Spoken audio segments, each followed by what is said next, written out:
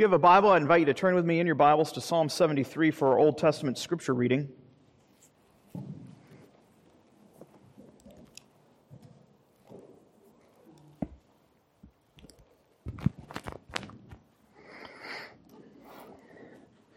How easy it is to be discouraged when we look around us and we see those who are reveling in the treasures of this present life. It can be very confusing, even as the psalmist here looks and sees those who are benefiting from so much worldly prosperity, and it leads him to confusion as he considers where is my real treasure? Where is my ultimate hope? And that is the focus of this Psalm, one that I think has significant import on our sermon text this morning. Psalm 73. It's a psalm of Asaph, where he says, "Truly God is good to Israel, to those who are pure in heart. But as for me, my feet had almost stumbled. My steps had nearly slipped, for I was envious of the arrogant when I saw the prosperity of the wicked. They have no pains until death. Their bodies are fat and sleek. They are not in trouble as others are. They are not stricken like the rest of mankind. And so pride is their necklace. Violence covers them as a garment. Their eyes swell out through their fatness. Their hearts overflow with follies. They scoff and they speak with malice. Loftily they threaten oppression. They set their mouths against the heavens, and their tongue struts through the earth. Therefore his people turn back to them and find no fault in them. They say, how can God know? Is there knowledge in the Most High? Behold, these are the wicked. Always at ease they increase in riches. And all in vain have I kept my heart clean and washed my hands in innocence. For all the day long I've been stricken and rebuked every morning. If I said, I will speak in this way, I would have betrayed the generation of your children. But when I thought how to understand this, it seemed to me a wearisome task. Until I went into the sanctuary of God, and it is then that I discerned their end. Truly, you set them in slippery places. You make them fall to ruin. How they are destroyed in a moment, swept away utterly by terrors. Like a dream when one awakes, so Lord, when you rouse yourself, you despise them as phantoms. When my soul was embittered, when I was pricked in heart, I was brutish and ignorant, I was like a beast before you. Nevertheless, I am continually with you. You hold my right hand. You guide me with your counsel, and afterward you will receive me to glory. Who do I have in heaven but you? There is nothing on earth that I desire besides you. My flesh and my heart may fail, but God is the strength of my heart, and He is my portion forever. For behold, those who are far from you shall perish. You put an end to everyone who is unfaithful to you. But as for me, it is good to be near God. I have made the Lord God my refuge, that I might tell of all your works. Now, if you'll turn with me to the Gospel of Matthew for our New Testament scripture reading and our sermon text.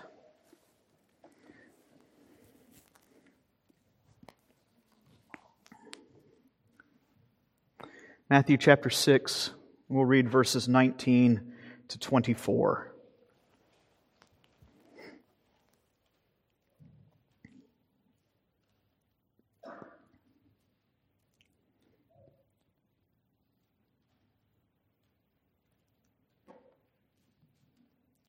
Matthew 6, verses 19 to 24. This is our Savior speaking, by the way. Do not lay up for yourselves treasures on earth where moth and rust destroy, where thieves break in and steal. But lay up for yourselves treasures in heaven, where neither moth nor rust destroys, and where thieves do not break in and steal. For where your treasure is, there your heart will be also. The eye is the lamp of the body, and so if your eye is healthy, your whole body will be full of light. But if your eye is bad, your whole body will be full of darkness. If then the light in you is darkness, how great is the darkness? No one can serve two masters, for either he will hate the one and love the other, or he will be devoted to the one and despise the other. You cannot serve both God and mammon.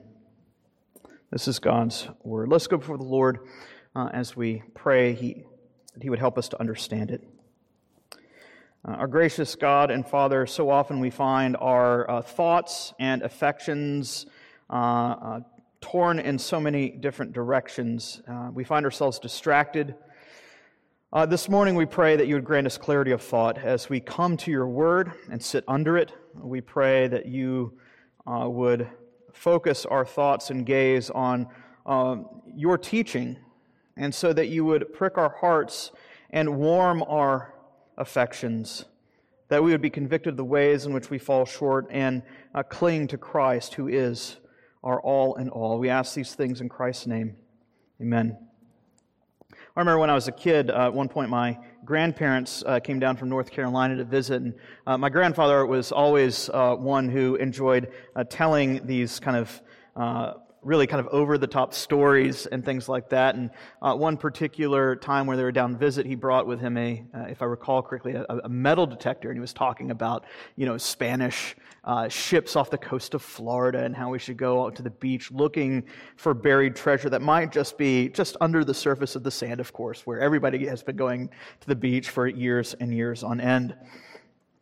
We would go, and it's just an exciting thing. You don't really find much, just a couple trinkets here and there, but it's really the thought and the prospect, the idea of perhaps finding some type of buried treasure on the shore, lurking underneath the sand of those who had simply passed over it time and time again. Of course, never found any treasure like that, and if I had, it wouldn't do much good, because so often we find that whenever the news does tell of someone finding some form of lost treasure that has washed up on the shore, it has been eaten away by time and rust and so many other things. Really, the question we have before us this morning is the question of what our ultimate treasure is. Where is it located? If we can ask ourselves this before we even begin the text, because this is the direction that our Savior is bringing us to, we must ask ourselves, what is it that we value more than anything?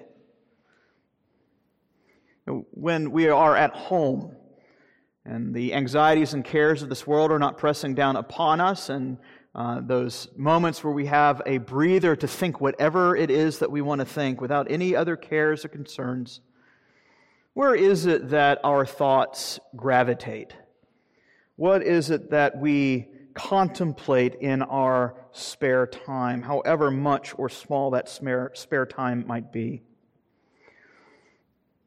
I want you to consider this. Whatever it is that your heart is fixed upon, have you ever considered what will be its fate one day? What will become of it 50 years from now, 100 years from now? Centuries from now. Well, this morning our Savior calls us to consider these very things, life's greatest treasure. There's three things I'd like us to consider this morning. First, we need to consider the matter of the heart. We'll see that here in verses 19 to 21. And secondly, we're going to consider the matter of the undivided heart in verses 22 to 23 as he speaks of the light. And then finally, we'll speak of the divided heart in verse 24, as Jesus speaks of one who is torn between two masters. So the heart, the undivided heart, and the divided heart, all given as different facets in a jewel to point us to what our ultimate treasure is. I think it's really significant that Jesus really does speak of the gospel and of the things that He has come to provide His people as a real and lasting treasure. It's something that should not be overlooked. How many of us come to the faith and have been raised in homes or attended churches where those who are considered to be the most holy, the holiest and pious of the bunch were those with the biggest frowns on their faces, the dourest of scowls. And yet we see over and over again in this sermon, Jesus repeatedly keeps speaking of our reward and our treasure as real things that we are to set our affections on. This is not some type of morose asceticism that is devoid of comfort or joy. Jesus speaks of there being a real treasure, of there being a real reward. And here he begins by telling us that our treasure is only going to be found in one of two places. It is either going to be found on earth or in heaven. There is no middle ground. The object of our affections are located in one of two spheres, the earthly or the heavenly. Over and over again, Scripture speaks of the real value of the treasures of this passing age. And the answer is, ultimately, it is of little value. You read the author, the preacher of Ecclesiastes, as his repeated refrain regards the fading, ephemeral futility that all this world has to offer. Vanity, vanity, vanity. It is as you are striving after the wind. Be it through the pursuit of fading philosophies, thinking that, the greatest treasure one could possibly find in this world is the accumulation of knowledge.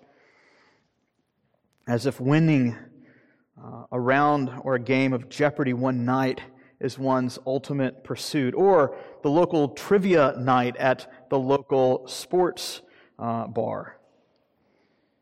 Others perhaps see their great treasure on earth as found in matters of self-indulgence, be it in pursuing those incessant pleasures, the projects and monuments of the self, the acquisition of art collections, of music, of theater, the pursuit of beauty.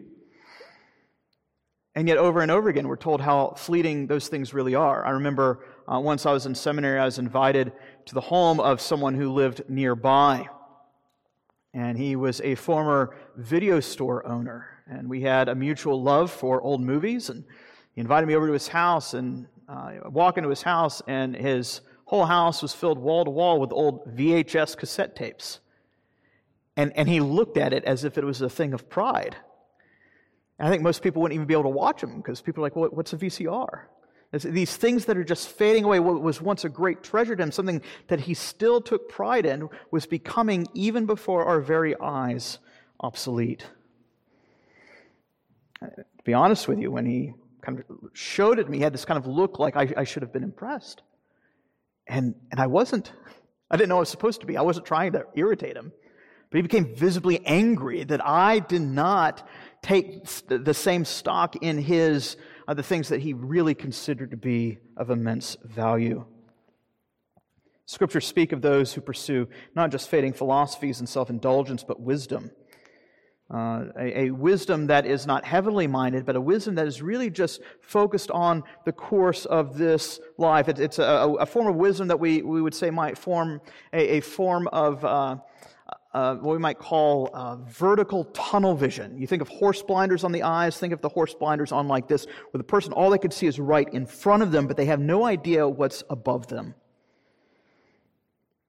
Seeking financial stability, stocks and portfolios to ensure a future livelihood for themselves and for their progeny. Not necessarily a bad thing to be wise in seeking the benefit of your family and kids. It's actually very wise. But if that is your ultimate aim, the Scriptures are clear. It's futile. You set your hope and affections on things that have no lasting value. Overnight, these things, riches, money, those things will be swept away. Just think about Germany at the end of the First World War. 1918, as the war comes to an end, you have these families who have had all this money in bank accounts, entire life savings for retirement, and they are bringing their money in wheelbarrows to the bank so they can use what used to be their life savings to buy a head of cabbage so they can eat that night, because of the way in which the value of the German dollar had dropped almost overnight. You think of the U.S. stock market crash in 1929, where everything is lost in a moment. And so many on Wall Street looked and realized that everything that they had lived for had come to nothing. And so they thought their lives were worth nothing. You might find your treasure in your own work and career, in your profession and toil, of a particular relationship, the hope of a happy home life, the perfect marriage, or the honor roll children. Again, these are not necessarily bad things, but they are fleeting. None of us are promised any of these things. None of us are promised wealth and honor. Even those who get wealth and honor, they find it does not satisfy. There's a famous Hollywood actor 20, 30 years ago. I won't say the name, but considered to be one of the wealthiest men in the U.S., and somebody once asked him, "How much money do you have?" His answer was, "Not enough." Riches can't satisfy. Everything can be easily lost or stolen, as our Savior says here, where moth can destroy, where rust or worm can consume and devour. I remember when I was in junior high, there was a kind of T-shirt. I don't know how much of a trend, if it was a local trend back in Florida, if it was kind of a global T-shirt trend, but there are these T-shirts that were called the No Fear T-shirts. And one of the most popular T-shirts that you would see among kids in school, I never had one of these, but it would say something like this, a very kind of blunt, realistic worldview, but also so cynical, but also true. It says, "He who dies with the most toys still dies." The Bible tells us that God has set eternity in men's hearts, and so how could the stuff of earth ever fill such a God-shaped hole? No one who receives these things will keep them forever. Thus, to set one's hope on these things is to cast your lot on a sinking ship. Imagine a man hauling all of his possessions aboard the Titanic in 1912. To see it all go down into the ocean. Such is the fate of all who set their hope in earthly fame and fortune. Where is your heart set? Where are your affections to be found? Over and over again we find in the Psalms this repeated refrain, this continued exhortation, calling us to realign and reorient our straying and wandering affections, where even we as believers find our hearts so prone to wander. Some trust in military strength that is found in horses and chariots. Some trust in gold and money. Some trust in pleasure, power, and fame. But the psalmist says, with the rest of the people of God, contrast to all these things, we will trust in the name of our God. Those earthly treasures that are faded and doomed to corruption and theft, where rust and moth and worm can devour. Contrast to these things, we find that there is another treasure that is immune to such fading and loss.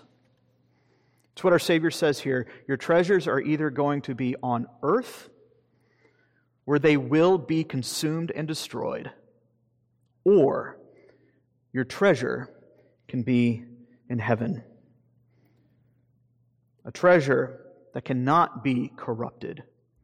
A treasure that is impregnable, not subject to theft or loss.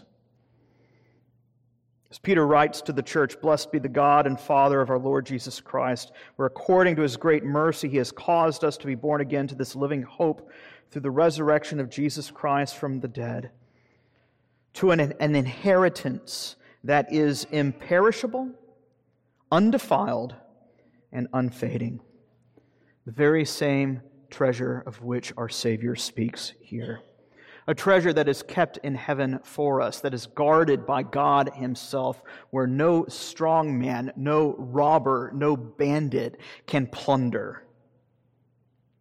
The good news of the gospel is that Christ has secured solid joys and lasting treasures for His people. The forgiveness of sins, reception into the family of God, the cleansing from shame, the end of loneliness and alienation, reconciliation and communion with God, even the death of death, found in the death of Christ, and the future hope of a bodily resurrection from the dead. All of these treasures that await the unveiling of that heavenly kingdom that will appear on the day of our Savior's great return. We talk about keeping our heart in our chests. Well, here Jesus does the same thing, that where your treasure chest is, that's where your heart's going to be. If your precious treasure is safe and secure, so too will your heart. There's this scene in one of the Sherlock Holmes stories where Sherlock Holmes is looking for a stolen painting, and he knows the person who has stolen it. He just has to figure out where she has hidden it. And so he sets the house on fire, at least claims that the house is set on fire. And as the warning comes to her that her house is on fire, she immediately looks in the direction of where she's hidden the painting. He knows where it is. Think about what happens when trouble strikes, when the very thing that you treasure most is on the line. All of a sudden, anxiety and worry begin to creep in and set in. Something that Jesus is going to address in the next passage that we'll look at next week, by the way. But it shows us that if our treasure is on the verge of loss, if it is about to be stolen, if it's about to be corrupted, it leads us to worry and anxiety. But if our treasure is safe, then our heart is safe. Because where your treasure is, there also will your heart be. And what Christ has secured for His people is a treasure, an inheritance. It's not even something that we've earned. Therefore, it's not something that can be lost. And it's not something that can be stolen. And so this is something that brings great comfort and assurance in the midst of troubled times. No matter what happens in terms of earthly circumstances, you lose your job, family falls apart, if you get a call from the doctor regarding an ill-fated medical report, those solid joys and lasting treasures are still waiting in heaven for you. And they will not fade. They will not be stolen. Not even death can rob you of the joy that Christ has provided and secured for His people. That's why Solomon writes, saying to the people of God to guard your heart, to keep it with all vigilance, for from your heart flow the springs of life. If we know that our heart, or the treasures of our heart are kept safe, then we can rest secure. We will not have anxiety cloud and worry us. If the heart is to be kept, it's to remain undivided. And so here our Savior shifts the imagery from the heart as the gate to the soul, as it were, as He now speaks of the eyes as the gate to the body.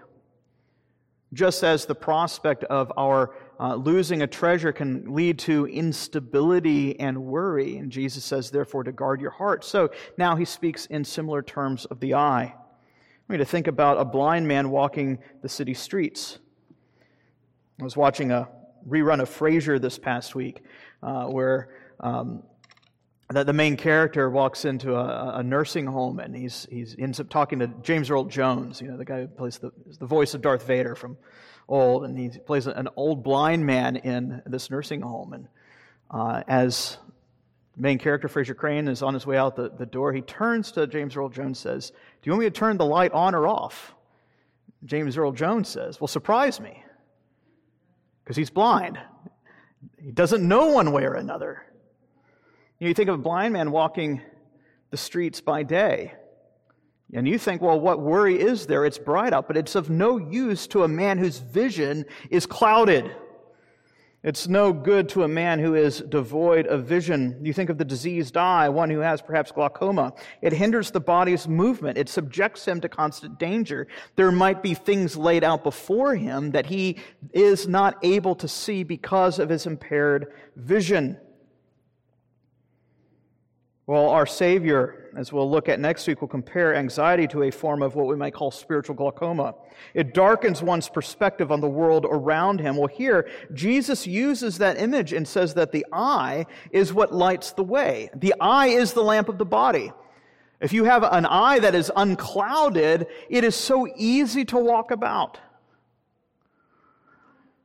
But if the eye is dark, how great is the darkness? For a man born blind, the light does him no good unless he can see. Here, the imagery that our Savior gives is that it is the eye that lights the way. And it's not just any eye, but he speaks of the healthy eye. If you could see where you're going, you have nothing to fear. But the more and more your vision is clouded, the more vulnerable you become. The idea here that Jesus has when he speaks of the healthy eye is to have an eye that is undivided, that is focused, that is not clouded or suffering from double vision or tunnel vision. Our Savior says, make sure your eye is healthy. It is of single purpose, that it remain undivided. J.C. Ryle, in speaking on this, says, singleness of purpose is one of the great secrets of spiritual prosperity. Unless our hearts are so ordered, everything will be in confusion. Jesus is speaking about the heart that remains undivided, that heart that has its eyes fixed on those treasures that will not be lost or corrupted. That is its focus, its laser focus. It's not one that is easily distracted, suffering from a kind of spiritual form of ADHD. But one who continues to set his eyes on those treasures, those heavenly rewards that our Savior has promised. Singleness of purpose, singleness, clarity of vision of the great joys that are set before the people of God. You know, in verses 19 to 21, Jesus is saying your treasure can only be found in one of two places, on earth or in heaven. Well, here in verses 22 to 23, what Jesus is getting at is you need to set your focus on only one of these. Don't try to have your eggs, all your ducks in a row, all your eggs in a basket. I don't know. Don't try to split the difference or mix metaphors like I'm doing. To try to keep our sights set on both is to possess what James calls double-mindedness. It clouds your vision to try to think you can have the things of earth and the things of heaven as well as your ultimate pursuits. It creates a duplicity with mixed motives, where one tries to, as we might say, hedge your bets. And it renders a man unstable in all of his ways. The one who says, yeah, and gives lip service to the things of heaven, but really wants the things of earth. Isn't that the problem with the prosperity gospel? Trying to use Christ as some type of supernatural Santa Claus to give us the things and our treasures now. How antithetical that is to the Scripture's teaching. That's why we had Psalm 73 read earlier this morning. Here the psalmist looks and sees the men whose lot is found solely in the things of this life. And they are so healthy, they are so prosperous, and the psalmist becomes so jealous of their prosperity. He says, until I considered their end. Because the treasures that they have are going to the grave with them. And so the psalmist, in contemplating his treasure, recognizes that he might not have much in this life. Beset with sickness and infirmity, doubts, struggles, envy, Nevertheless, he takes a step back and he reflects on his inheritance. He says, "Who do I have in heaven or on earth besides the Lord God Almighty? He is my inheritance. He is my treasure. He is my exceedingly great reward." When Jesus speaks of the eye being a lamp and a light, He's speaking of the undivided focus that our hearts ought to have. We are unable to straddle these two worlds, both heaven and earth. Even as pilgrims passing through this fading wilderness, we are called to set our minds not on the things of earth, but the things that are in heaven.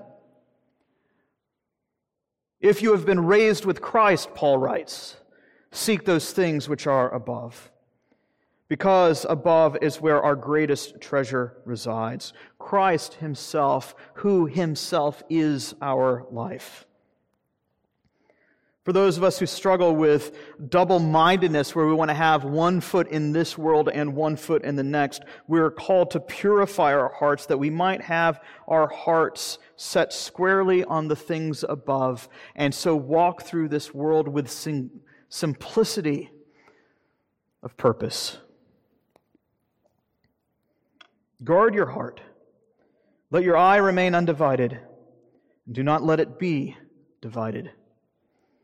And it leads us to our final point here, where our Savior continues to drive home this point. He says, don't be deceived. It's impossible to serve two rival lords.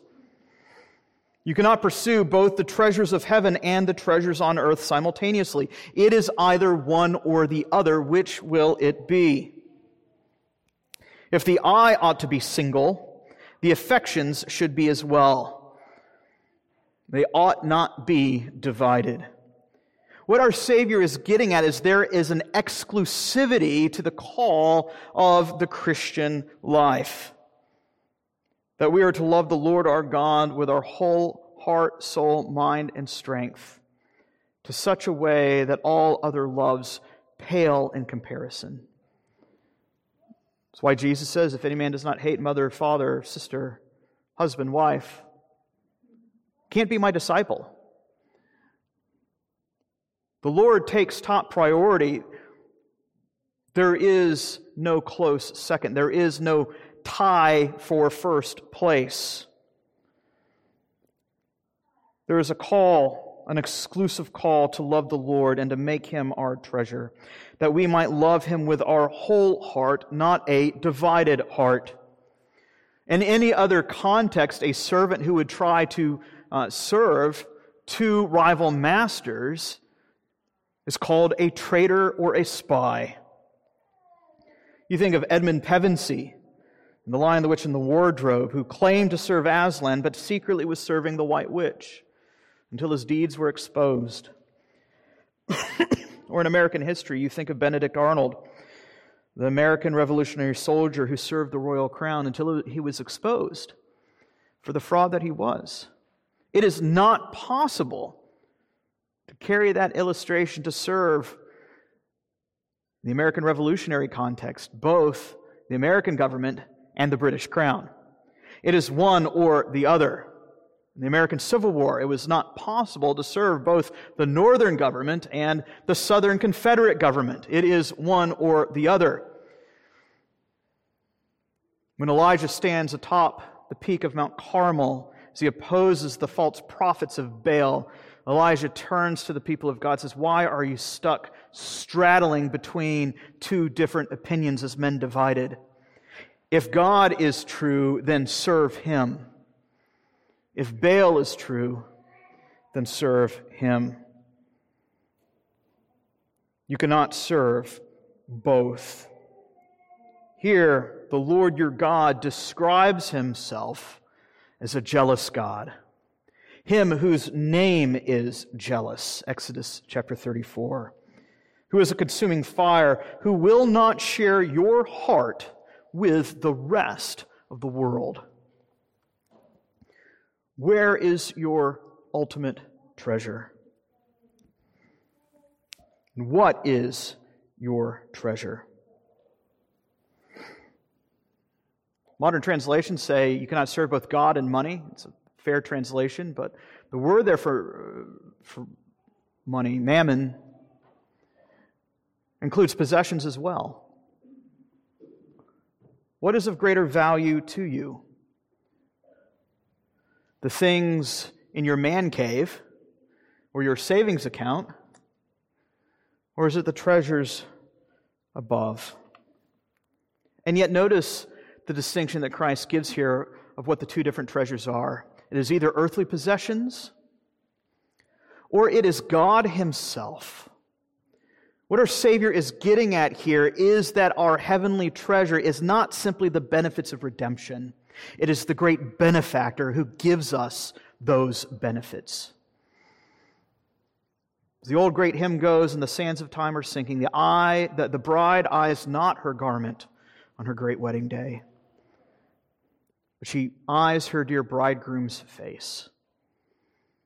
I will not gaze at glory, but on my King of grace, not at the crown that He gives, but on His pierced hand.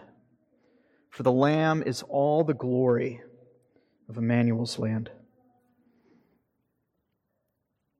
When we speak of our treasures in heaven, we ought not envision a heaven apart from Christ. There is no heaven apart from Christ. A heaven without Christ is nothing less than hell. Christ is our heaven. Christ is our treasure. Christ is our chief end and our chief reward. He is our inheritance, as we are His, not the things of this earth. Christ is our highest good. He is our greatest joy. He is our chief end. He is our only comfort in life and death. And our Savior says that if you seek Him, He will surely give it to you. Ask, seek, and knock, for anyone who asks, will not the Lord certainly give to you His precious Spirit? Such is His great promise. You might spend your entire life seeking sunken Spanish treasure and never find a single gold doubloon.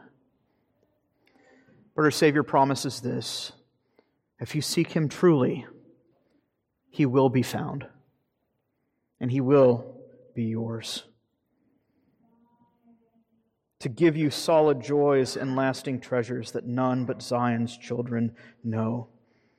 Here we see in this passage before us three distinct features where Jesus focuses on the heart, the eyes, and as it were, the hands of the servant.